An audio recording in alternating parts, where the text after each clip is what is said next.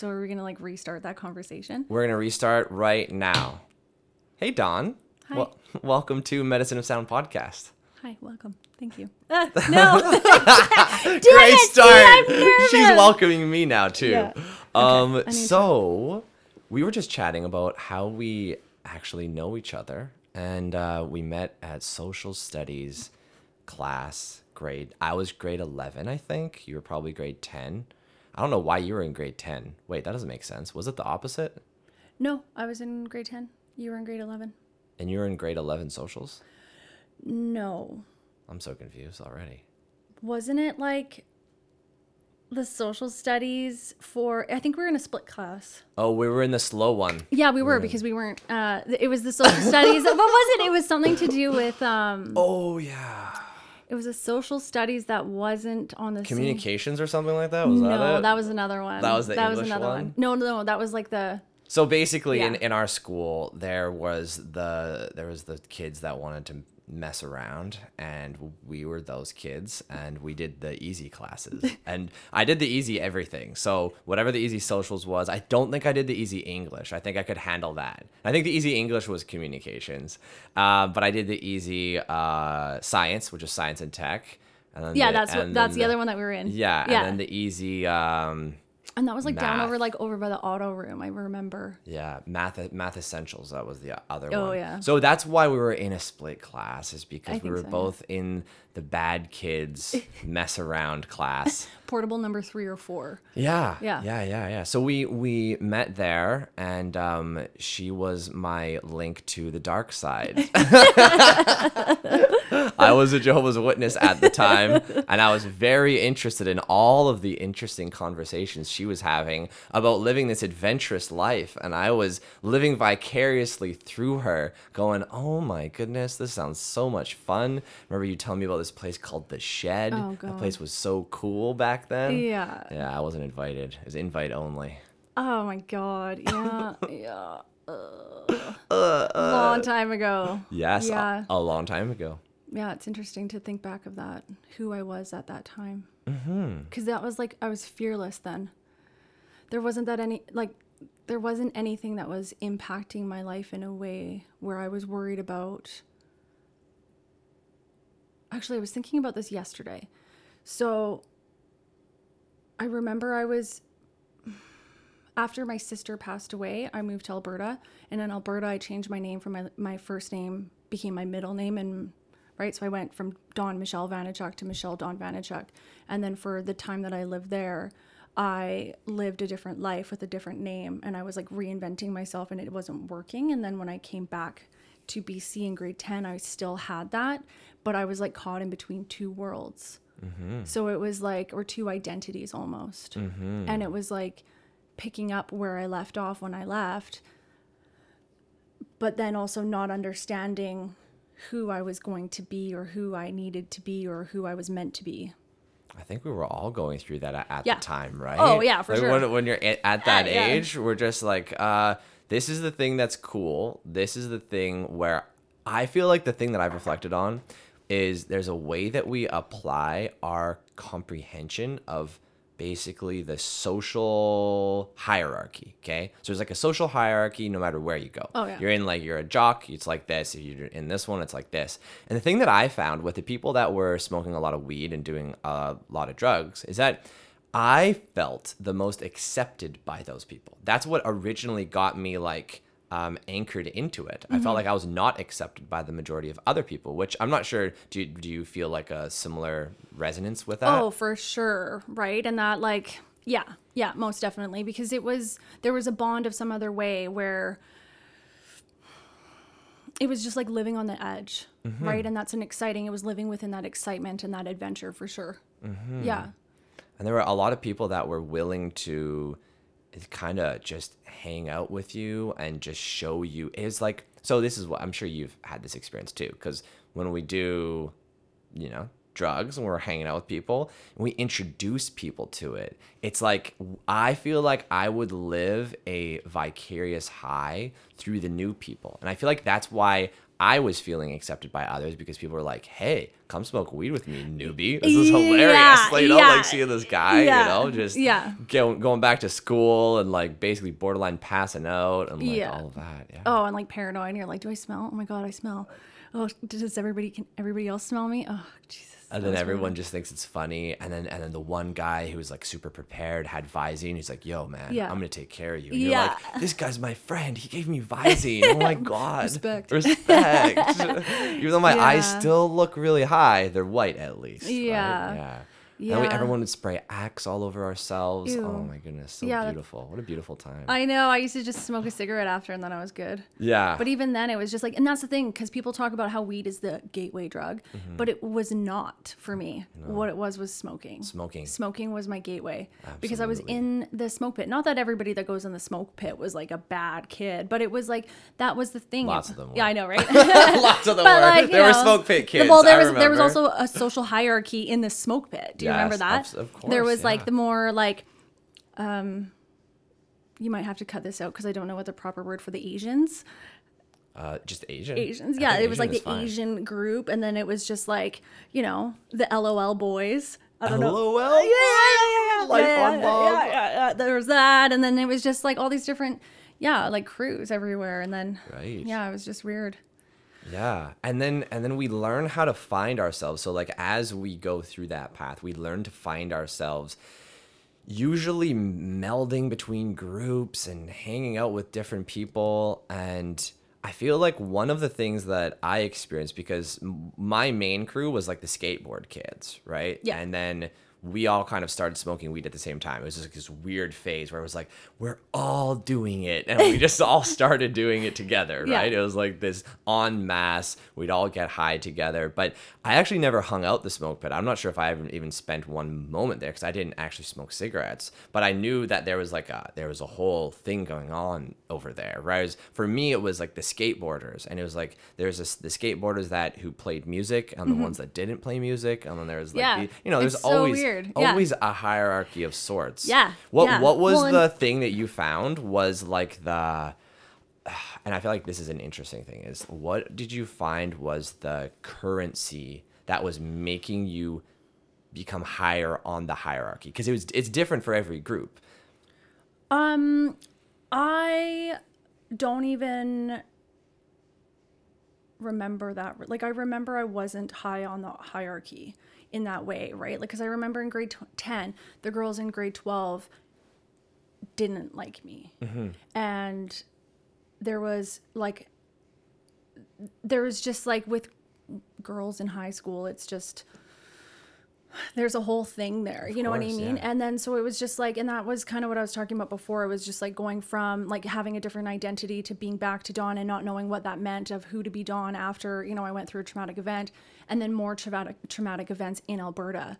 When I was in, I guess it was like middle school there up until grade 9, I went through some significant trauma. And then I came back and I didn't want to talk about that time. Right. I didn't want to just forget about it. Yeah. Right. Like I was raped by my friend's boyfriend who was a lot older than me. And so when I came, and that was in grade 9, right? And then that's how I lost my virginity, right? And then so when I came back to BC, I didn't want to tell anybody that. So I like made up this story that I had a boyfriend and, that's what it was, but really that's what happened, right? And I had somebody in my life who was what I thought would be a friend, but looking back now wasn't. She went through and went and messaged this person and found out that I lied and told everybody I lied, but I couldn't tell people why. You know what I mean? So it was like, I feel like I didn't know how to maneuver high school like any other person, but this was my first year in high school. I wasn't actually in high school in grade 9, so I didn't have that extra year. Right. To learn how that process worked. Yeah. And I didn't have like a core group of friends coming back. Like I had my friend that I'd known since I was in kindergarten, but we were different people at that time, right? Because I was gone. So it was just like, High school was not really. Well, explains why you're so nice to me then. Yeah, Because right? you didn't have any friends. No, yeah. Well, and that's yo. the thing. It was like, I was just like, I was always happy. I was a happy person. Mm-hmm. And I was just trying to make the best out of every situation. Mm-hmm. And I was just being excited to just experience what I was experiencing and not have to experience the like the racism and the like the abuse of Alberta, right? Because I was a non-Catholic in a Catholic French immersion school. And I'm very opinionated, and I've never not been opinionated. And if somebody asks me what my opinion is about something, I'm going to say it. And it wasn't something that, like, because that's my opinion. I'm respectful of everybody else's stuff. Like, that's fine. Do your thing. Believe in whatever you believe in. But I don't believe in that. And so so it didn't go over very didn't well go with over the very very well with the conservative, Christians, yeah. very conservative community. Yeah, but you totally knew what it was like because I was a Christian. You were like, ooh, you're like that, eh? Okay, I got it. I'm gonna convert this guy. Yeah. No, so the thing that I was actually touching on there was the currency that ascended us up the hierarchy ladder in school was actually our ego and kind of how mean we were to each other sometimes. So Yeah. there was like this cutting of each other down, Yeah. which ascended us on the ladder. Yeah. And it's an interesting thing because what I noticed was once high school was done, a lot of the people that did really well at that game, it no longer works in everyday life. No. So you end up like kind of self-destructing to a certain degree and or just, well, there's the existential crisis that happens after high school where you're just like, what am I doing Yeah. and where am I going Yeah. and how do I not just, yeah. Well, and that was because that like welcome and then transitioning into grade 11 and 12, that's exactly what it was like. I think it took me grade 10 to really figure out that it's like you can't be nice to everybody because everyone's going to stab you in the back kind of thing. You know what I mean? Just living within the social circles that we did. Yeah. And, so grade 11 and 12, it was like, yeah, I remember I went back to that protection with my ego. Right. So if I hurt you, you can't hurt me. Yes. And so it was like, it was different. And by that time, you know what I mean? I was full on, partying while I'm at school. You know what I mean? So it was like, I'm like snorting oxys and just sitting in class and hanging out Yeah. Doing doing whatever. at school. Yeah. Drinking. That's wild. Like, I don't think I never did E at school. I only smoked weed at school. Yeah. Like, I did a lot of E, but I Yeah. didn't do it at school. well, that was like my only time to be able to do what I wanted to do because I lived in a Right. very conservative household as well, right? So It was funny. That's why I smoked weed at school. Like the Yeah. first 100 times I smoked weed was at school, which Yeah. is funny because just not very conducive to having a good time Right. smoking weed. Yeah. But like Yeah. that's when you have access to do what you want to do. yeah, because at home, like I couldn't do that, right? So, and I had curfew and, I had to live within the boundaries that my mom was setting for me and I didn't like it. I felt I was being controlled and I was rebelling too. and then I was kicked out a lot and I was like, like couch surfing in high school and, standing outside my house with a garbage bag full of my clothes and nowhere to go. You know what I mean? But we didn't talk about that, right? Because that was just like what was going on at home. Right. And it was, and I'd have to go, like, that's where Bonnie came in, right? Bonnie was trying to help me and I had to go and like, But yeah, well, let's bring up Bonnie. Bonnie was just an angel at school. Yeah. She was like I don't even know what she was. Was she a social mentor she was or like, something? like a youth worker. Okay. Yeah. So like kind of like a support worker, case manager a little bit. She took a lot of more interest in me after I got suspended. I was Yeah. like, oh, now she knows I'm a bad kid. Yeah. So now Now- she's like, oh, Chase, yeah, Yeah. I'm gonna help this guy too, yeah, right? you get blessed with the Bonniness. Yeah. It was awesome. Every time I was hungry and I was like, Bonnie. I wonder where she is now. I forgot. I got her on Facebook. You got her on Yeah, Facebook, eh? yeah, Wow. yeah. That's cool. Yeah. Totally forgot about her. There's a lot of things that happened in school. It was a blur, For me, basically once I started smoking weed and just not stopping smoking weed at all and just continually doing it, most of high school was a bit of a blur, but a chaotic blur for sure. And then coming out of it, I remember thinking that life outside of high school is very different and it's definitely better. Oh, yeah. But it's definitely like you got to relearn how to live. And I think people, well, my dad first showed me the movie Mean Girls, and he was like, he's like, you got to see this. He's like, this is like just like how it is in high school or whatever, right? And Yeah. and then my mom was saying that like all of those things are true. And you know, of the few things that I had witnessed through other females and stuff, it's like, yeah, that's the thing. It's a pecking order. And when you're outside of that world, it does continue in certain circles. I'm sure if you became, who knows, a model, I don't know. Like there's probably places where that kind of pecking order and hierarchy does apply, but high school has its own aspect because it's like a shit mix of people, right? It's everyone. It's not like you know how to do it in all circumstances. It's like, well, in this circumstance it's like this, in this one it's like this, in this one you want to be strong and jacked, in this one you want to be able to take fat bong chops, in this one you want to be able to be really cunning with your words and incredibly mean when the situation arises, in this one you got to be able to fight, you got to be able to throw down, like don't talk shit if you can't throw down, like all of these different things. I was like, whoa, you got to know a lot. Whereas most social circles, there's like one thing people are trying to do, and if you get good at it, you know, part of the chess club, you get good at chess, you ascended the hierarchy, right? Yeah. Well, and it's like, it's interesting because like in high school we don't learn interpersonal skills. We are forced to learn interpersonal skills, but they're not necessarily the proper ways of handling other types of personalities. And it's interesting because it's like I didn't learn how to really work with other people until after high school. Of course. Right? Yeah. Because then it was just like, and really not until I started to really get to know myself. And you can't get to know yourself when you're in high school. You're just like running on hormones and rebellion. Hormones, everything. rebellion, anarchy. Just everything. F the system. Trying to prove something. Right? And like, yeah, so it was just like I was in all these different classes, but I never went. I was just on my own, doing my own thing. I didn't have any time to listen to authority. And like, I know now what it was. And it was just like, it's a combination of so many different things, but it was just like, I was put into the high school system and I wasn't meant to be in that type of a structured environment. Me neither. Right. Yeah. And it was just like, no. Did you ever hear about in Maple Ridge, they have that school where you just do, I don't know what it is, but you basically do whatever you want at your own pace. I think it's Thomas Haney or something like that. And I went to Cabby in Coquitlam. I got expelled I didn't graduate on time, and then I had to go back in grade 13. Grade 13. And then I got expelled within like a week. Oh. Yeah. So then I wasn't allowed to go to any other school, and I had to go to Cabby. But at Cabby, I was able to like really focus on what I was doing, and I didn't have to focus on like 7 different classes in a day. It was just one class for the morning and then one class in the evening. And then I was in PE. And then I went on field trips every Friday. It was awesome. Nice. Yeah, it was. So instead of just the easy class, you got the easy school. You actually chose the easy school, eh? Yeah, and I should have been in that school a long time before. Yeah. I really should have, because it was just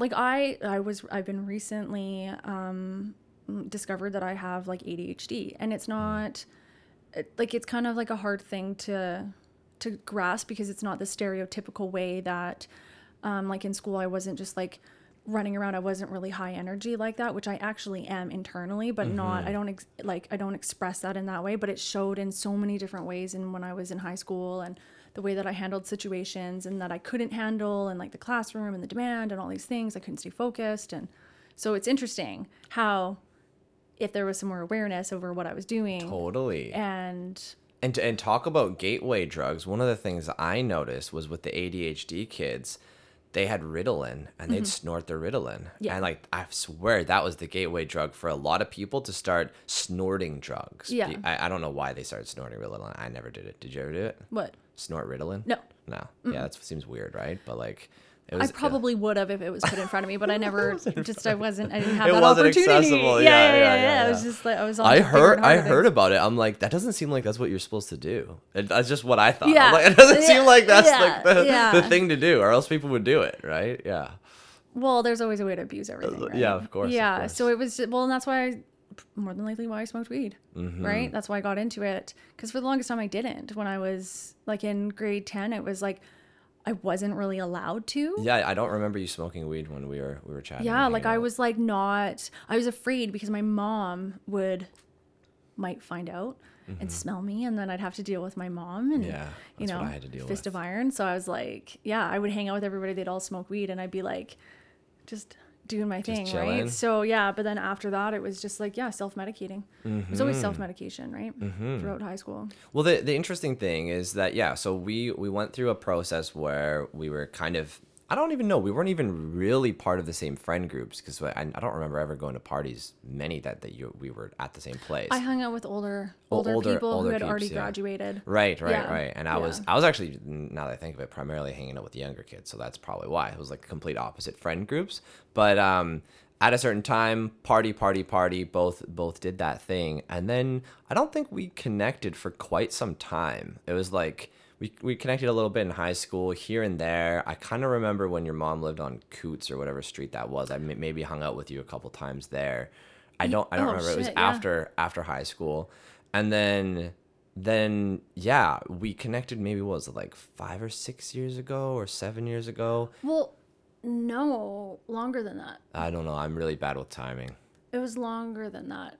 It's like almost 10 years ago now. 10 years ago now. Okay. Because you had just got back from Peru. Oh, okay. And you were living in the basement over off of Westwood. In around that area. Wow. Interesting. Okay. Yeah, like so Westwood, low heat. Totally, yeah. On that before. That the was like break. 2023-ish that time, yeah. Yeah, and you were telling me the story about Peru and how you were driving and you saw the decal and you were like, Yeah, okay. I went and bought a ticket, and then all of a sudden you're in Peru doing ayahuasca with. doing Can I ayahuasca, talk yeah. about that? Yeah, you can talk about ayahuasca with a shaman in the jungle. And I was like, what? Whoa. But I remember I was at your house and we were sitting there talking, and at that time, like, I'm full on doing heroin, and I remember we were talking about it, and you were just like, what is it like? Like, what do you get from this? And it was just like, that was the thing at that time. I remember looking at you, and it was just like, so I don't remember exactly what I said, but it was probably along the lines where it was just like, it's just, I feel just okay. Like, it was like, I feel like it's all going to be okay.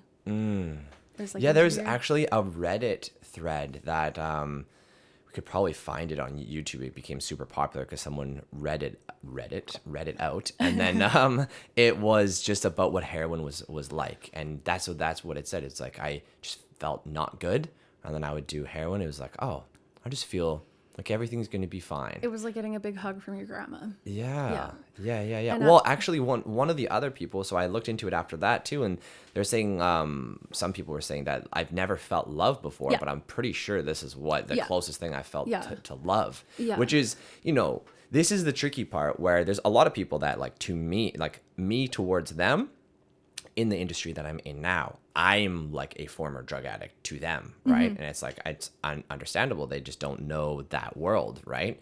And to a degree, I suppose I was, but at the same time, when you start to explain what things are, like my dad just knows cocaine as being really bad for you, and I'm like, do you know what happens when you do it though? And he's just like, I assume you're just getting mangled out of your mind. I'm like, no, it's like doing an energy drink. Like, it's like doing a few of them at once, and your mouth goes a little bit numb. You get a little bit of extra dopamine, but like, it's not what you think it is. And that's the thing that a lot of people, when they haven't done drugs, like my dad hasn't done any drugs. Yeah. He's, I think, smoked weed once and just drank, and he doesn't like any of it. And you probably like greened out.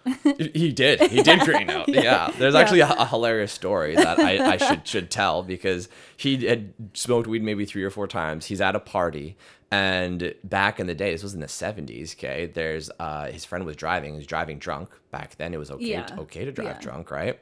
Driving drunk, swerving, cop pulls him over. He's like, hey buddy, I think your friend should drive. And he goes over to my dad, and my dad's greening out. And he's just like, no, you can't drive. It's like, never mind. Gives the keys back to the guy that was already swerving, and like, he's like, just drive safe, right? That was the old school way. But yeah, no, he didn't do anything. So explaining things to people, I feel like, demystifies, because people think like, oh, this is what you do, and then you look like this. So you look like meth addicts, and you're like, this is what happens after you do meth for like 1 year, and it just shows this person with sores all over their face and like all of this stuff. It's like, well, that's not actually entirely true. It depends how much you do it. It depends how, like, the frequency, the dose. It depends if you're eating food or staying up for days at a time. There's a lot of things, and there's some people where when they do it, they just do it and they go to a party. And like when I was in Australia, they don't have the same access to drugs that we do. So meth is like their go-to because doing cocaine is like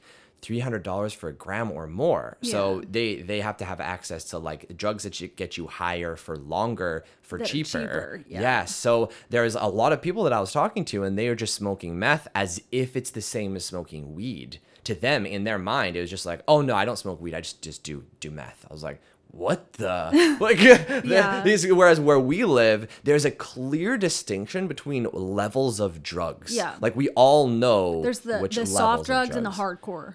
Yeah. soft drugs and the hardcore. Yeah. And back in the day, as far as like meth is concerned, I never chose to overtly do meth, but a lot of the pressed caps that we had a lot of meth in them, and a lot of the coke that we had a That's lot all of it meth is. in it, right? Yeah, that's so it why was you like, stay out for days and like clench, and it's not actually like that. it's not actually like No, that, right? No, no, not at it all. was like no. So it's like, and you know, kind of like what's been going on with today's world is safe drug supply. So there's so many tainted drugs out there, you know, not just with fentanyl, but like, so crystal meth has like hog dewormer in it. And that's really what accelerates a lot of those like sores on the face. And it's literally like the picking and things like that are not necessarily caused by amphetamines Right. or methamphetamine. It's caused by the additives and the fillers and stuff like that are in the compound or added into the compound. So it's like, that's what's putting holes in your brain. You know what I mean? Like that's what's creating a lot of these health concerns or effects from the drug use. So we don't really know that when we're experimenting, Of course, right? Like not at all. we're not exposed to that world because drugs are bad and we're on a war of drugs. So there's no information out there for younger people to really know what they're putting in their body. They can't make an informed decision and they're left to the peer pressure. Well, nowadays we actually live in a completely different world with how unsafe they are, right? Oh, yeah. I never knew one person that back in the day when we were doing just like our usual drugs that OD'd. I didn't know personally. Yeah. Right. My niece actually just OD'd on fentanyl a year ago. Yeah, crazy. Yeah, she Oh my God, I'm passed. so sorry. Yeah, it's super heavy, but I knew one person after high school. I'm not sure if you ever knew Tom, the DJ guy. Yeah, it was the same story with her and with him. Both were clean for a very long time. And then they decided to party the way that I guess they used to when they used to party. Yeah. And that's too much for the system to handle. Yeah. And like that's what happened, right? And it's a crazy, crazy world that we have now. Like Yeah. if we think about how dumb we were back then and the access to fentanyl, it would just be like, I can handle that shit, right? Like just like that's what we tell ourselves. And it's because when we do a lot of these drugs, all we do is feel good or feel like we're having a warm hug. It's like I can handle a warmer hug. I can handle more of this, right? You know? Well, and that's the thing, like there is no other choice now. There's no other choice. There is, because I work in the field of addiction. I don't even, if somebody says that their drug of choice is heroin and I said, okay, is this heroin? Are you referring to fentanyl? And it's yes, right? That they are referring to fentanyl and that Crazy. heroin was their drug of choice, but it has now, they are searching for fentanyl. Because they started doing fentanyl and now they like it or what? Yeah, it's a lot stronger, like Okay. a lot stronger than heroin. Which And you seems can't crazy. get heroin anymore. Not in Vancouver. Wow. That's for sure. That's you might scary. be able to if you know somebody who knows somebody who knows somebody, but who knows, right? Yeah. For the majority of people, you don't. And what it really comes down to is that the people that are overdosing and dying are the people that are experimenting, the people that are using occasionally. It's not the people, it's not always. The majority of the people are everyday people, you know, who are going to work and just like kind of weekend warriors and picking up like a half gram on the weekend. And that just so happens to be weighed on the same scale as Fent. And then there's one trace and then they just go to sleep and then they never wake up. Right. So we don't really know what we're doing because the risk is so high, but it's not always the addict that you see in the downtown east side. It's the people that are, you know, 30, 35 years old. Right, like or like Working my full-time, niece, has she's like housing. 17, right? Yeah. And she just went through a party phase where she decided to do everything. Yeah. Her drug of choice, when I asked her, she's like, fentanyl's my favorite, right? Like that's what she said. I was like, okay, I'll accept you doing any other drug than Yeah. fentanyl is what I told her. And that was when she was 14. That was she was very young when Yeah. she was doing it. But Well, it's and that's the wild. thing is it is. Yeah. People are a lot younger. Because when we were in high school, it was like, it was E. I remember Totally. it was ecstasy, and everybody was doing ecstasy, and then there was a little bit of cocaine in there, and like, So there's a little bit of a lot of stuff Yeah, in there. yeah, but There's it a was- lot of like some horse tranquilizer ones I remember. There's Oh. like we were getting or there was like those mangled. pink hearts. Those Oh ones my like it goodness. was like dipped in LSD. Oh, wild. It was great. That's the thing. Like that was the funny part because we were just used to doing a shit mix Yeah. of drugs and somehow never dying. Like that was the thing. Like I don't No, we came close for sure. came close. Oh, for sure. Oh yeah, I had my eyes rolling back in my head a few times for sure, and just Yeah. like, Chase is gonna die. We need to call the ambulance. Yeah, well, just like being in a field and some random camping trip, like doing Yeah. whatever we can do, and it's like, how did I even survive this? Right. Right? Yeah. But now it's like, and then after our generation and after we were done, it was just like, then it was, I think it turned into oxys. Yeah, it was oxys for the next generation. And then it was heroin. And then it was fentanyl. That's wild. Yeah, every how it generation. changed. Yeah, right? And so it was just like interesting because that was like the thing for them to do. It was just like, It's interesting because like if trending. MDMA and E is is like the choice, and we're doing it, and we're actually connecting and being more loving towards, Yeah. like Yeah. very much so. Yeah, like yeah, that, like I feel like M was the thing that brought me out of my bubble of feeling like everyone was judging and hating me, and then being like, oh, actually people are way nicer if Yeah. I just put myself out there and start talking to people. Yeah. Which once I got rocked on a cap, I'd be like, hey, what's your name? How are you? Da, da, da. Yeah, go crazy. Yeah. Yeah, and it was just like bringing that connection. That's what we lack, right? Like that is really what it is. That's what It's it comes lack down of connection, and it's just like living in high school with just like all the, social hierarchy. It's just like, And yeah. that's the epitome of the opposite of Yeah. connection, right? Yeah. So yeah, let's speak to that because I feel like this is something that even if it doesn't apply to exact drug addiction, it applies to compulsionary or compulsive behavior.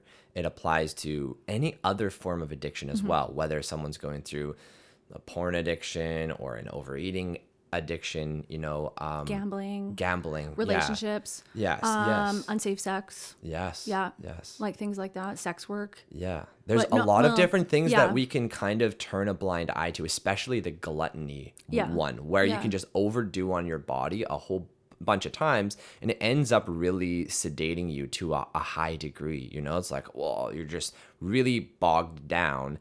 And then what I've noticed with doing drugs, it's like as long as your body is in an overdid it phase and then a recovering from overdoing it phase, whether that's with food, with alcohol, with addiction of anything, we don't have to look at ourselves. It's like this Yeah. perfect avoidant an escape. mechanism. It's an escape. Yeah. And for Facebook, Instagram, right, all of that. all of it, all It's of it. all an escape. And it's a lack of connection that we feel obviously with others and ourselves. Yeah, but it's a false idea of connection. You know what I Exactly. mean? It's a facade, and that's what we're supposed to be. That's what's being presented to us as, like a wolf in sheep's clothing.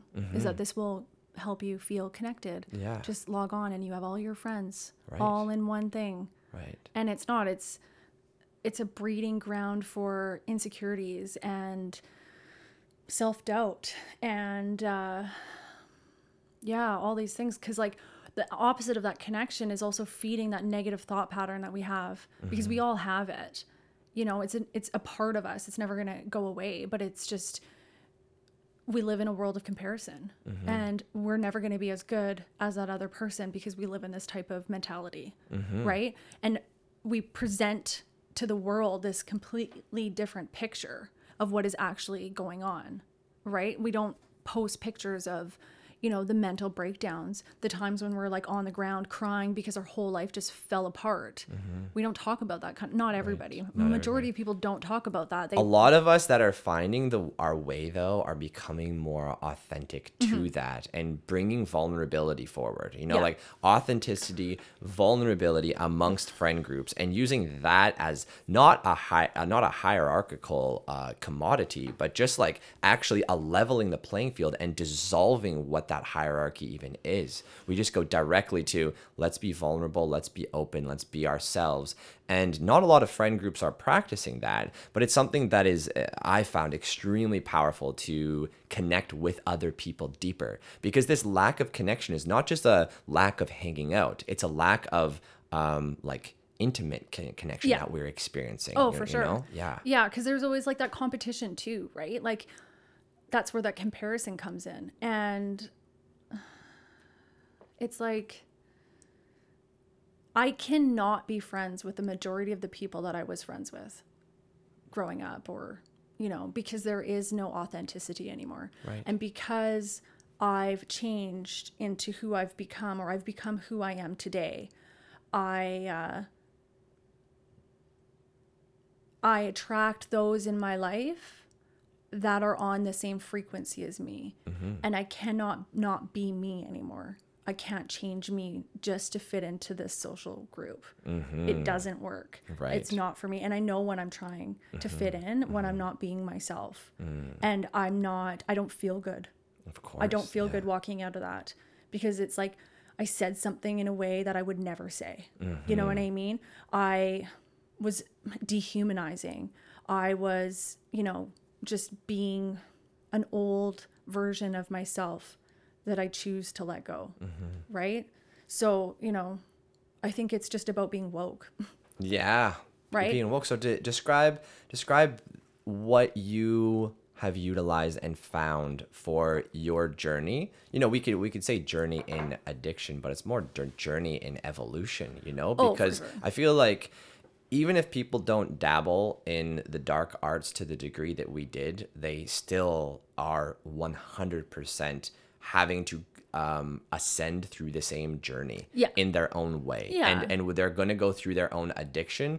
And what I've found is that if we haven't dabbled in addictions, which are obviously severe and obviously are catalytic on our physical body, then it's not as obvious that what we're doing. So for certain people, if they've never had a food addiction, they don't necessarily address their food behavior very often. Just like if someone hasn't had a substance issue, they just drink wine their entire life and don't think anything of it. And for some people, that's okay. And it's not to negate their journey, but a lot of people, because we have socially acceptable ways to be addicted, right? It's like, so you could realistically be addicted to Facebook, be addicted to alcohol, be addicted to food, be addicted to porn, and no one would ever say anything to you about it ever, because they're just socially acceptable. But as soon as you talk about, you know, doing E, it's like, holy shit, like you are a crackhead, right? Like that kind of thing. Exactly. Because like when I started getting harder and harder into drugs,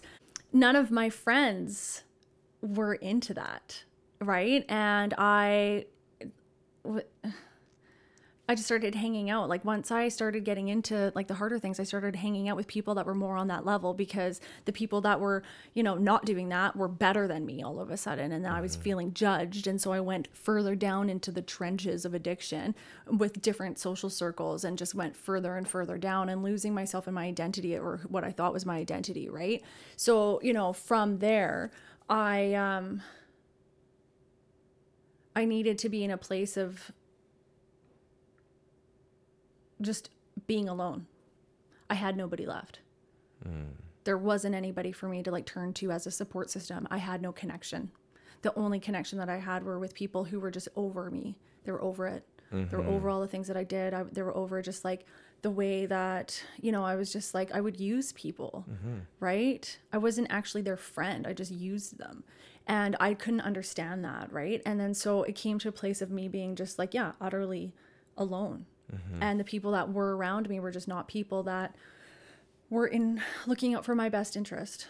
Right. Yeah. So I think your question was, I don't even remember. I don't remember. It's all good. I was like going off on a tangent. No, that's well, that's perfect. that was the thing. It was like what kind of brought me to that place of going into this next part of my life was that, I needed to lose all connection with my ego and what fed my ego. I had to lose that and be left with myself. And to sit with myself was probably the most excruciating experience.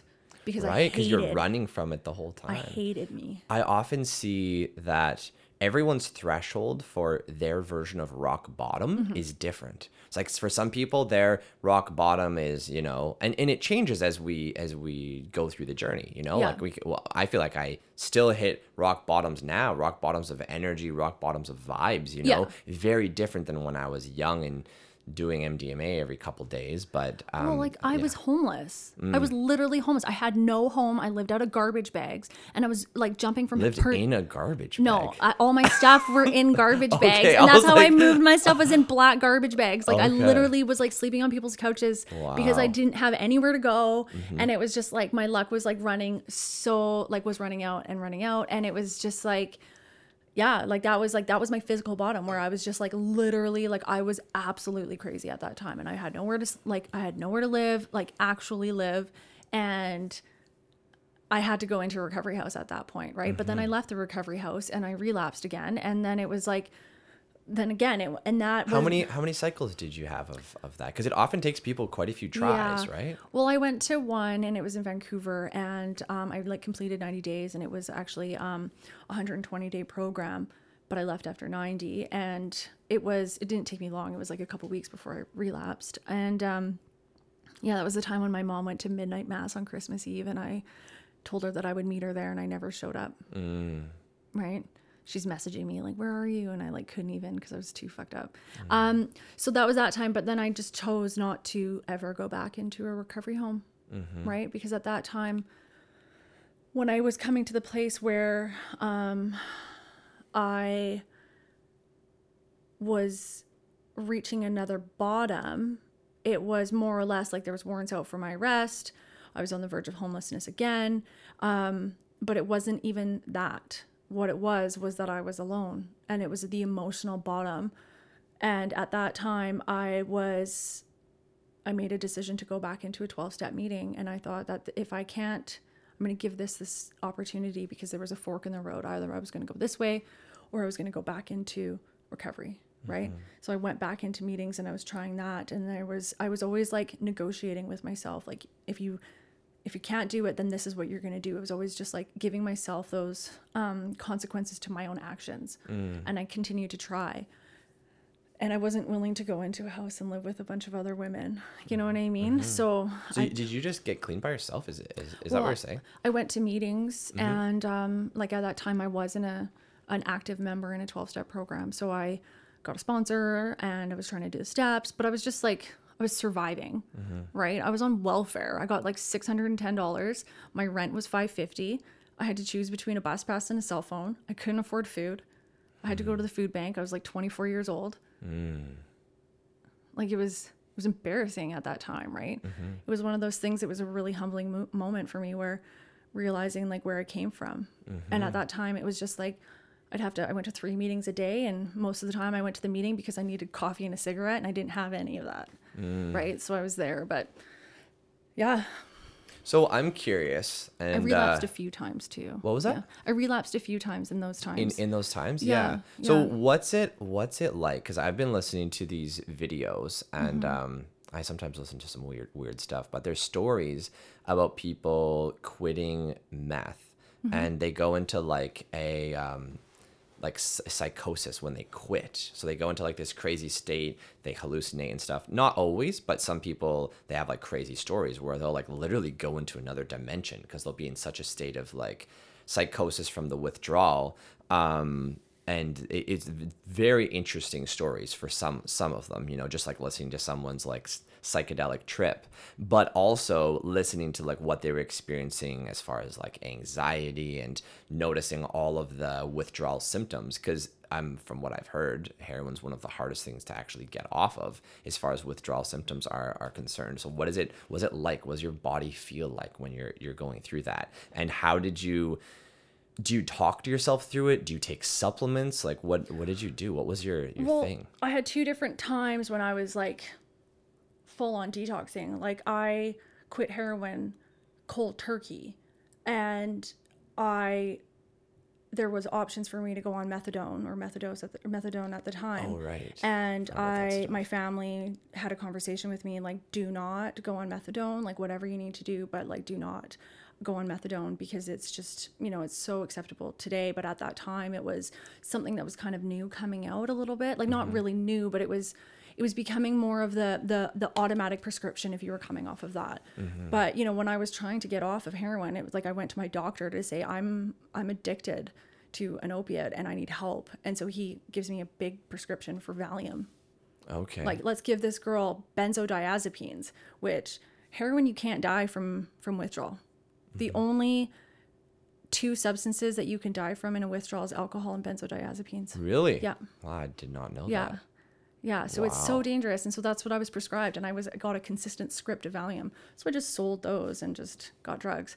But you know what I mean? So when it came down to the time of it, I was just like, at that point, I had to, right? I was at a place where it was like, that's when I was ready to quit heroin. And that was... So did you transition to brutal. Valium then? Is that what happened? Or no, not even, or what? No, not even. Like I had them all the time, but it wasn't really something that I was like consistently wanting to use, because I had something that was stronger, right? Right, yeah. So, when I was coming off of heroin, that was brutal. That was brutal. Does it feel like your organs are like exploding? Like, what does it feel like? It just feels like you're going to die. You're on the verge of death, but you never die.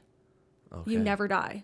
So you feel like you're dying. You feel like I felt like I was like laying there, and it was just like everything hurt, and it was just like it was just like, I don't even want to go into details, because it's just like everything.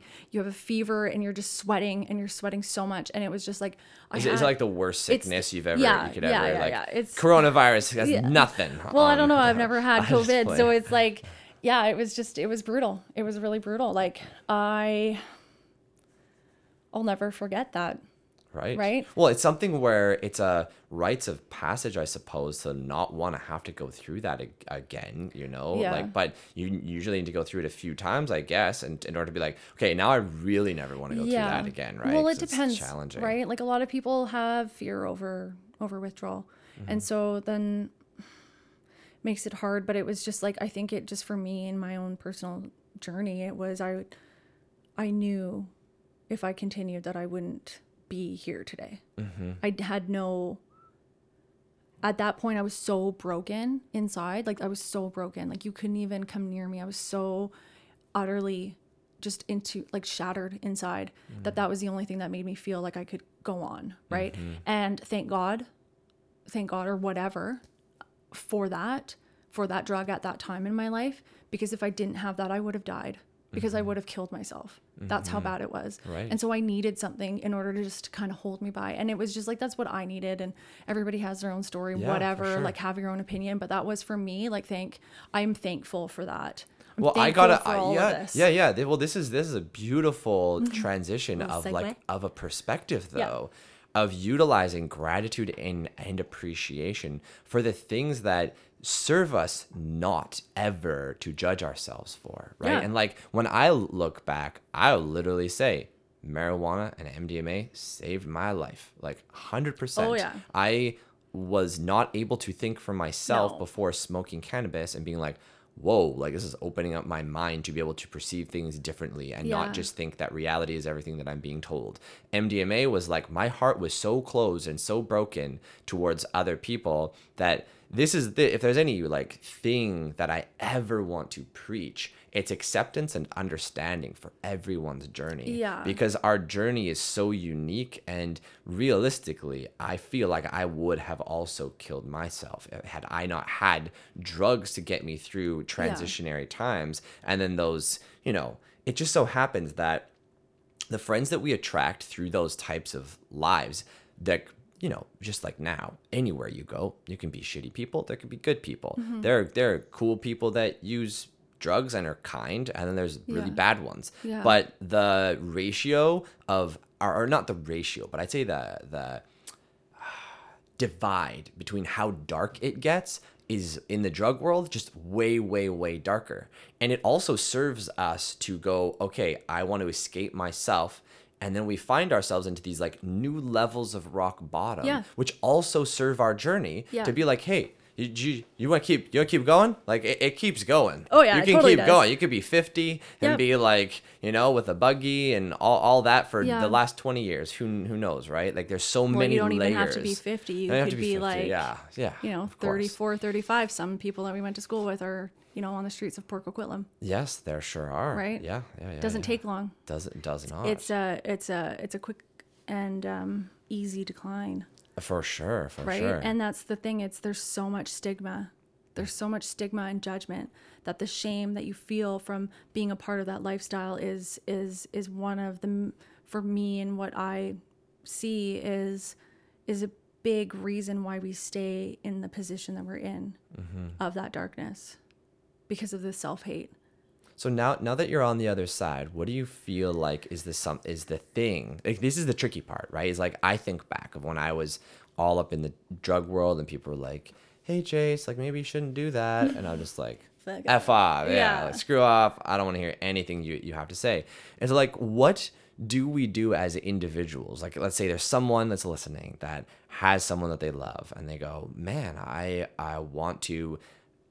Do something for this person. And what I've always found lately, at least, is the thing that we want to do is counterintuitive to what we should do. So if we think we should tell the person, don't do drugs, it's like, you are dumb. That's like the saying answer don't to that. breathe. Yeah, You know it what I doesn't. mean? It's like saying don't do anything. Don't think of a Yeah. brown cow when you Yeah. just say it. Like Yeah. Well, and it's like, that's the thing, is just like create a loving space for that person to not feel shame. Right. Right. Having right. that level of acceptance. It's just like, just because, this person is addicted to drugs doesn't mean that they're not human. They're a human being. They're not subhuman. Yeah. This isn't a dehumanizing experience that we need to instill into our society because you're addicted to drugs. It's like, you're addicted to drugs because there's something that happened, right? And that's where, like, Gabor Mate and everybody always like quotes this. It's just like, it's not about, it's not necessarily about, how does it go? It's like, it's not why the addiction, but why the pain, right?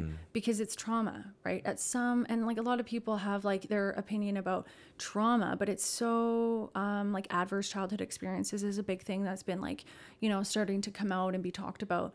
But it's just like, it could be like something super minor that just changes a person's perspective on things. And it can just be the precursor of like this lifestyle. And yeah, of course it's our choice at first, maybe, I don't know, right, to start self-medicating, but it no longer becomes a choice. That choice gets taken away from us. And it's like, if a person's struggling with substance abuse,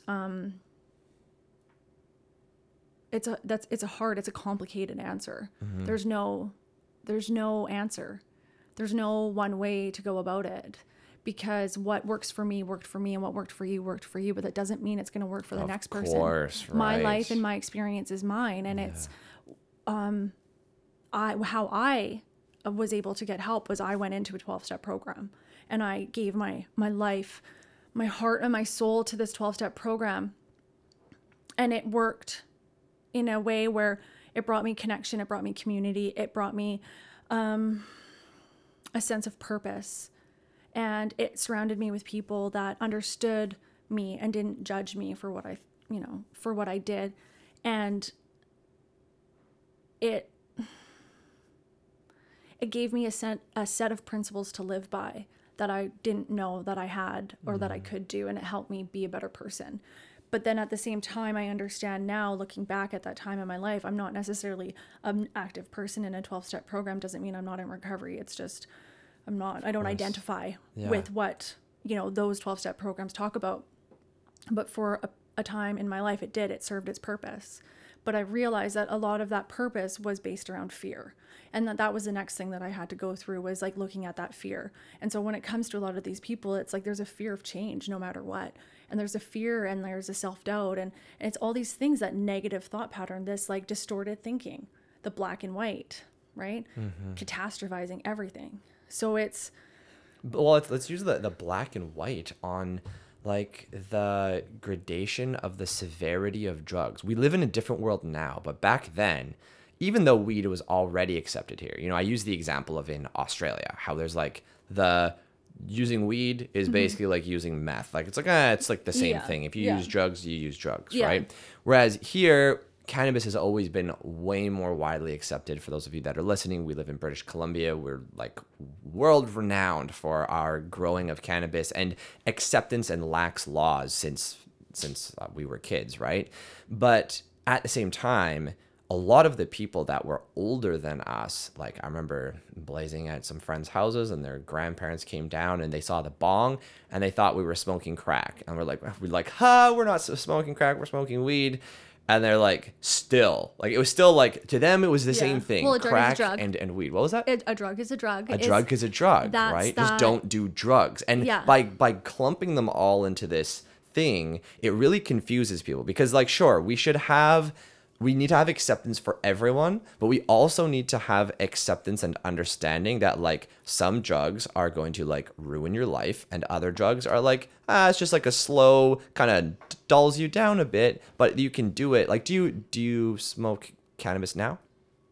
Do you care to touch on that?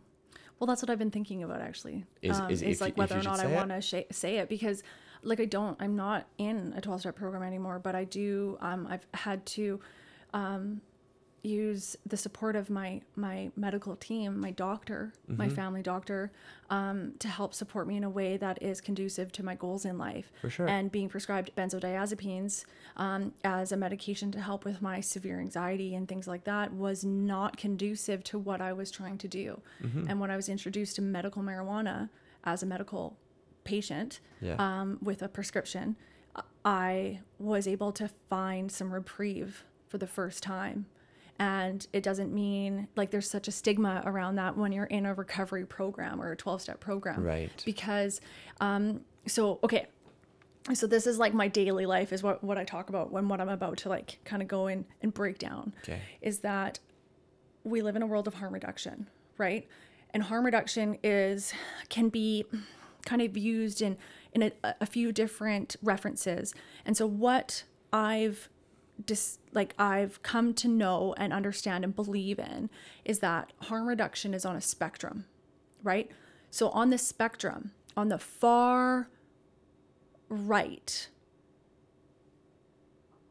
maybe it's the far right. On the far right or whatever, on this far side, it's going to be, it's the far right, sorry. It's going to be the safe injection sites. It's going to be homeless shelters. Like that's where it's like survival sex trade work, like, or where it's like street level sex work. That's all on this one side, right? And then on the far left side, it's going to be abstinence. But this whole side, like this whole spectrum is harm reduction because no matter what, it's to reduce harm. That's the whole thing. And so on one side, we have the abstinence, which is the 12-step community, which is like complete 100% abstinence no matter what. And then there's this other side, but we're somewhere in between, right? Right. We're somewhere in between. And for the longest time, I lived on this far left and I struggled on this far left. I made it. I did what I needed to do. But at the same time, I was always on prescription medications from my doctor. And, in the world of that community, it was like, that's not acceptable because I was still technically, not following that abstinence-based program. And that wasn't going to work for me.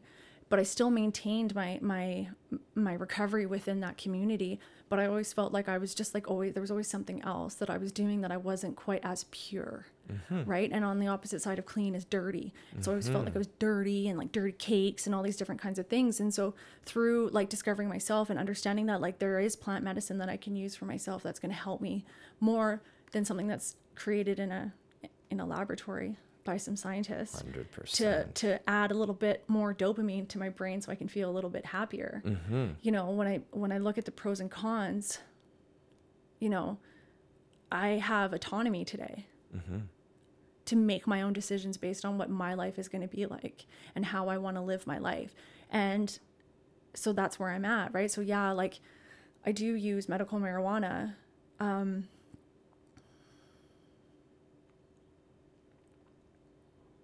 You're preaching shit to the choir though. Yeah. Like where I'm at, I'm not anti-pharmaceuticals if you need them. Yeah. But if we can use a plant first and foremost that has very little addiction and barely any withdrawal, and people are microdosing mushrooms now. There's all sorts of different things that people are using to counteract all of the other things that they need to do. There's like groups of people that need antidepressants, and they just microdose mushrooms, and a lot of people will be like, oh, well, that's a drug. Like colloquially, we see in our society as like, this one is by a doctor, so it's okay. Yeah. This one is not because only weirdos do it, Yeah. or something where it's actually like, no, this one is healthy. There's no side effects. You could do it every day for the rest of your life. Yeah.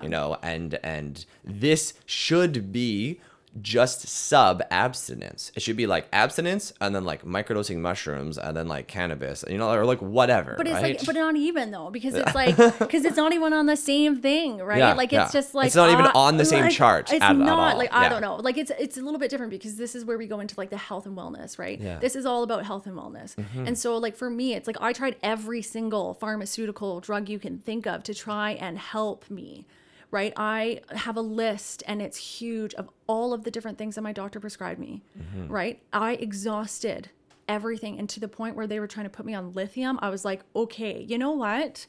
This isn't what I want. I don't want a life where I'm trapped on this pill bottle here, because I felt like I was a dulled version of me and I was never able to be me. And that doesn't mean that I'm still not on some type of pharmaceutical, because that's what I needed in my life. But I've gone to a point where I've gone off of everything and I've just tried to live, and it didn't work. So I needed something, but I needed something that was more in tune with my values in life. For sure. And that's what happened. Right. But a lot of people will, like, I had to exhaust all these options based on the values that I was learning in these programs that I was in.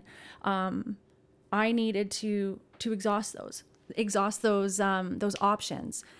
And then I made that decision to go to use plant medicine. And that was a really hard decision. It was really hard. And I felt like I was living a double life. And so as a result of living this double life, I chose to take a step back, because I will always have that part of my life. I will always have that recovery. And I'm still a woman in recovery. I just have a different version today. That's for me. It's weird because I always thought that the people that are doing NA or whatever is that I thought weed was cool to do. No. Weird. It's an abstinence-based program. Yeah. Weird. Yeah. Maybe there was a different one that people are doing that's like a subset or something. Because I had heard from a couple people that got off certain things, and then they're like, they kind of turn a blind eye to weed. That's what I always heard. But yeah. That's the thing. It's just like it's everybody's different. Depends right? who you talk to. Everybody, depends the circle. Yeah, right. Yeah. But there is still a stigma. There will always be Of a course, stigma of until we course, stop yeah. having a stigma. Yes, And yes. until we start challenging it. And that's where, a lot of what I do today of being in the middle, you know what I mean? I live in the middle. I live in the gray. Right? My opinions and everything like that will remain in the gray, because there's always an exception to the rule. There's no such thing as like a perfect program for every single person, because we're so unique, and we need to embrace that uniqueness, and we need to allow people to make those decisions for themselves, but to also have the intention behind it. I don't use any of these plant medicines without the intention first. I don't use them to escape. I know why I'm using them, and I use them in a way that helps me better my life, not hinder my life. That's the key point. You don't see me fucked up all day, right? Of course. I don't live that life anymore. I'm never like that at all, right? Like that doesn't happen. And I choose to not live a life like that. If I want to, I can go do that. I have the power to make a decision to just go and use drugs again, right? I can do that, but I don't want to. What I use today helps me. I'm calmer. Like I used to be like a little Tasmanian devil. I remember. It was so crazy. And I'm a different person, from the work that I've done, from the trauma work, from the step work that I've done. I've done a couple sets of 12 steps and things like that. I've been in different types of, personal development programs. I've done the work. I've done a lot of work on myself.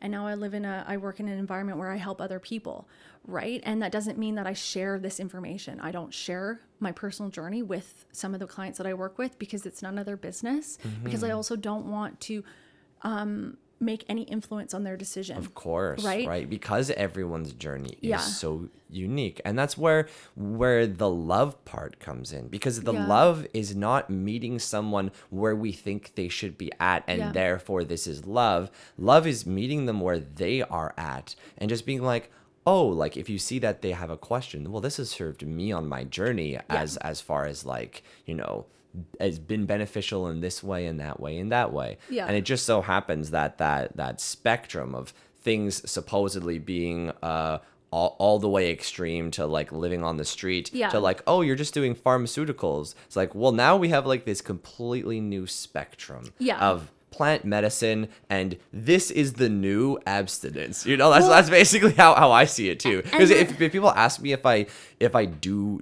stuff, I'm like, I'm like the soberest person ever, but if I want to, I do. Yeah, but like not pharmaceuticals and not hard drugs. It's like, Yeah. and like those that's my standard. Yeah. It's like I don't put any of the other ones, Yeah. psychedelics or anything, on a level of thinking it even is a drug. And that's the reframing that we're having in our society right now. Is big movement. It's super beautiful, and it's super amazing to hear that it's that they've served you on your journey to whatever degree. Well, and that's the thing. It's just like, you know, it's not what you're using. It's why. That's the question that we need to start asking ourselves is, why am I using this? Why am I doing this? Why am I drinking this glass of sparkling water? You know, why do I use essential oils every single day? Right?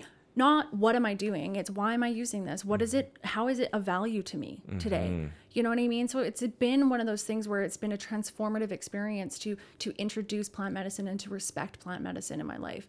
Like that comes down to microdosing mushrooms and using microdosing LSD, right? Like I've progressed into this world of plant medicine based on the level of consciousness that I want to achieve, and to look at the blocks of that to my consciousness.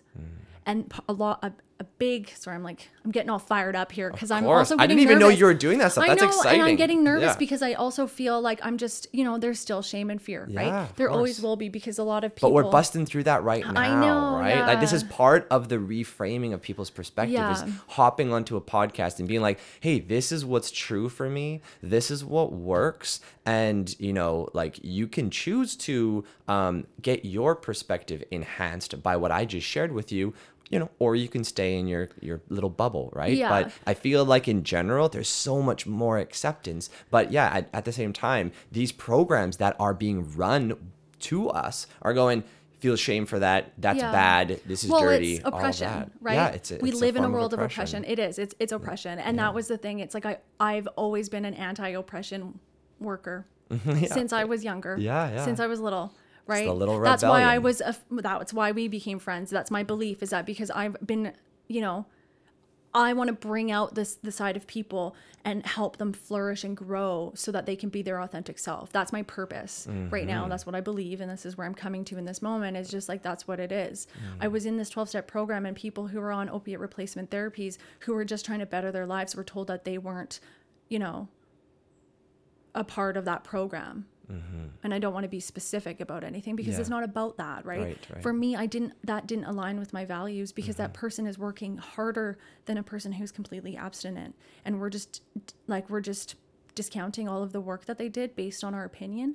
And that's okay that we do that. And because that's how that program, that's the values that are set in that program, and that is okay for that program. Right. But that's not for me. Right. And Right. so there needs to be another form of a circle here for all the people that aren't The a part gray of that. area world. Yeah. Yeah. Because like even that with like, you know, when I started to go into the journey of microdosing mushrooms, like there was always that fear around that, because also society is like saying that that's drugs and that's bad and all that kind of thing. But I never had any, you know, any experience like that. And when it came down to me finally going into the world of LSD, it was just like, that was that next step that brought me to this amazing place in my life where it's not something that I use regularly at all, and it's on the lowest dose ever, where you don't feel anything, but it helped me connect with myself and with my partner, you know, my future husband, because the sexual assaults that I've experienced and the trauma that I've experienced created a wedge in my relationship, and was, you know, a leading force in a lot of my destructive behaviors, especially when it came to relationships with men. So I needed to look at that and work at that. And again, I went through every single other kind of option that I could do. I've done counseling, I've done trauma work, I've done all this kind of stuff. And this was that next thing that I tried after I exhausted everything and nothing was really feeling like it worked. Good old plant medicines coming and healing humanity. Yeah, and it really did. It's like, it's not even the same anymore for me, right? And that was the thing that was just like, that was at that time, and I still have to do the work. You still have to be introspective. Yeah, you can't, it doesn't. It's not an answer. It's not an answer. It's not like a hack, like a No. life hack where you do plant medicine and now you're evolved. It's actually it's just an enhancement of meditation, of introspection. It enhances our noticing of the subtle energy that's going on in our body, where we go, whoa, this feels out of alignment, and oh, I'm just having this thought about this, and you can use it to like kind of leverage introspection, right? And a lot of people that are introspective can sometimes be like, well, I don't need that. No. But at the same time, I feel like we can always use assistance and the reframing of all of this, like abstinence. So, okay, well, if we're choosing abstinence, if you look at the cultures of the world that are religious, that are had personal evolution at their forefront, they may not have used substances, but they were fasting and doing breath work and doing all of these things that access those altered states anyways. And a lot of people will be like, well, you should do those then, which if you want to do those, that's totally cool. You don't have but to. At the same time, these medicines give us an opportunity to access those states. And they're for the average person that maybe doesn't have time to do a 10-day fast. Like we don't live in a culture where that's accessible to the average person, you know? Yeah. Well, yeah, no, like we can make the time if we choose to, right? Of course. Like this is all like, this is just like their belief systems. Yeah, I get right. it, Like yes. this is just like, this is just a modality that I use. Just like somebody uses meditation. I also do yoga, and yoga puts me into a trance as well. Like there's all these different things, whatever floats your boat. If you want to do it, cool. If you don't, cool. You know, if you judge me, cool. If you don't, cool. Like it doesn't matter. Yeah. Do your own thing. Just be you. Just be you. Just be you. And boo. accept Like, everyone's version of whatever it is. Yeah, it doesn't mean it's good or do. bad. There's no such thing as good and bad like that. Yeah. We don't have to just, we don't have to polarize our opinions about this and about how we choose to live our life. Are you happy? Cool. Yeah. That's all that's important. If you're not happy, then there's something that needs to change, because we're not put on this earth into this, strange existence that we live in for no reason. And we're not put here. And if I'm going to be unhappy, like what's the point? Right? I'm going to find a way to work on that. And that's where it's just like, you got to do the work. Do the work, right? If you want to be a better person, do the work. No one's going to do it for you. No one's going to do it for you. This is a personal journey. Everybody's on it. And if you want to live like that, you want to be unhappy, that's your choice, right? That's it. It's simple, in my opinion, right? Like, I don't like to complicate it anymore, because I don't like to live in that fear of judgment. I'm happy. There's times when I'm unhappy, and I know. And that's the thing with plant medicine. It's just like, it shows you what you need to be working on. If you're not prepared for that, like, you have to be in a place where you're prepared to look at the dark side, the shadow side. Right. You need to be prepared for that. And that's not something that you just do on your own. You don't just do that because you're hearing something that you like to hear and you're like, oh, okay, well, that person's doing it, so I'm going to go and do, all this microdosing. That's what I do. It's not like that at all. You need to be doing it you need to do research. You need to make an informed decision based on your experience and based on what your goals are with these different medicines, and then follow that. Find the people that you can do it with. Find the people with the opinions that you're going to respect, and with the guidance that you need. It's not a solo journey, right? Not by any means. No. And that's what is the full integration is, for sure, in my experience and a lot of people around me, because of the communities that I'm in, they are plant medicine communities. So it truly is like, okay, well, the plant medicine serves me. This community serves me. Wow, that's a match made in heaven. It's like we need to find a place that has our idealistic perspective. And if our idealistic perspective of how to live is straight edge and being Christian, well, then there's a place for that. Yeah. There just hasn't been experiencing an upsurge of Yeah. a lot of what we're talking Yeah. about now, and it serves so many people ridiculously that it's like it's not going out anywhere, right? Well, exactly, It's yeah. coming, and we're gonna start having our own churches on the corner. It's gonna be great. Well, Yeah. and that's the thing. It's just like this was happening in the 60s and the 70s. There was research going on, and like it was like they talked about it in Alcoholics Anonymous history, is that Bill W., the founder of Alcoholics Anonymous, was experimenting with LSD as a medicine. You know what I mean? But it's just like there's again, that's where like I think it was, I don't remember who it was, Ronald Reagan maybe, that like declared the war on drugs, and then the stigma think that started. was, it was just like or all these Nixon, different something things. like that, yeah, yeah. right, classifying all these stuff. But there's studies, there's like maps, and then the BC Center of Substance Use. Like there's all these different organizations in British Columbia that are spearheading research that is beyond our understanding of the amount of help. And that's the thing, is there's trained professionals who are like psychotherapists that are going to take people through, you know, different journeys at high doses, right?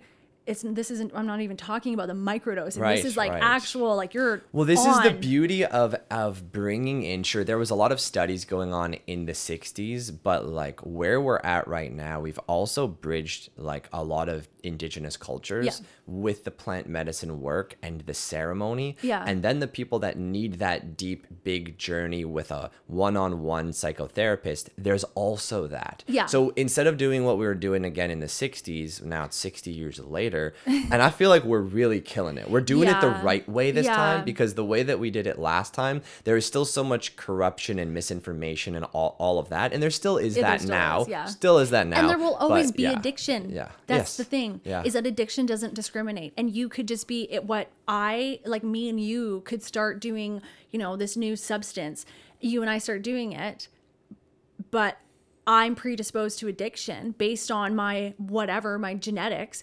I'm the addict and you're not. Mm-hmm. Right, It's not that we're right. both going to become addicts. Yes, It's yes. it doesn't work like that. And that's where the acceptance once again Yeah. needs to come in really deep, because the more that we understand how the human brain works Yeah. and our dopamine and receptors and Yeah. all of that, it could have just been like, this is the trippy part, is it could be that because of the diet we were fed as kids, our dopamine wasn't where it Yeah. was supposed to be Or at. trauma.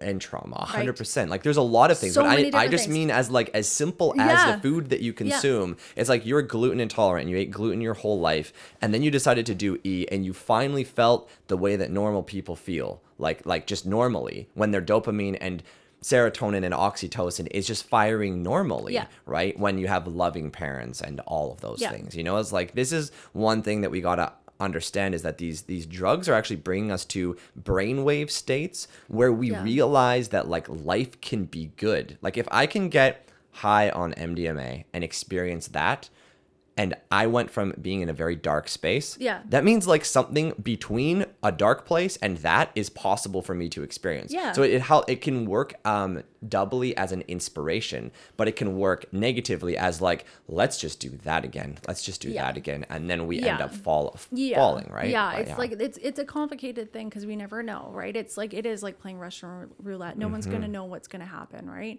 And so it's like, and that's where like coming back again is to that intention, right? It's having, you know, using any type of medicines like this. It's just like, why am I using this? What am I using it for? And like, what is the intention that I'm going to be putting into it? Because if I'm not putting that intention in, I'm not going to have the experience that I'm trying to manifest from that. The spiritual awakening, or like, you know, opening up my brain to that point where I can see this different perspective, this shift, right? I have to have that intention in there before I do anything.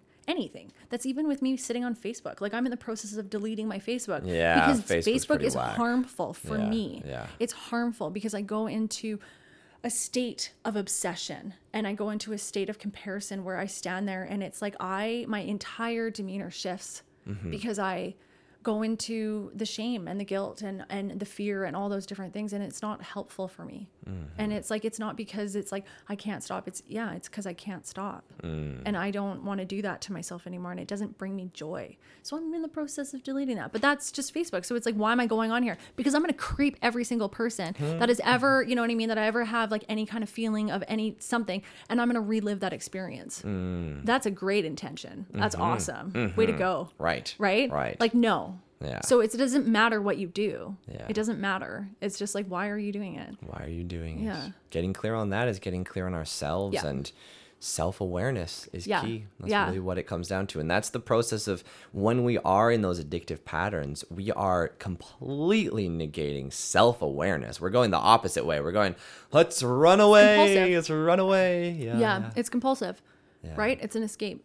We all do it. We live in that world today. Beautiful. Well, we did very good. How long do you think it's been? Oh, you have a watch. Well, it's 4. An hour and 15. We did good. And we Yeah. can just keep going. We can keep going? No, Oh, I you just mean we like can. we always could do. keep going Yeah, for sure. yeah. Well, I really appreciate you you coming, sharing. Like it can be, even for me, I've only told these stories. Like I try to be as transparent as possible about my Yeah. past and be like, yeah, like I used to do a lot of drugs. You know, not as Mm-hmm. much as some, but way more than pretty much everyone I've ever interacted with since Yeah. high school. Yeah. Really. You Yeah. know, like there are groups of people that did them, and then there's like the ones who really did them, Yeah. and then there's the ones that just never touched them or not very much, Yeah. and they just chose alcohol as their drug of choice, and we think, oh well, that's fine, those people are fine, right? But yeah, like you said, you can die from alcohol withdrawal. That blew my mind when I heard that, right? Yeah. But we're at this place where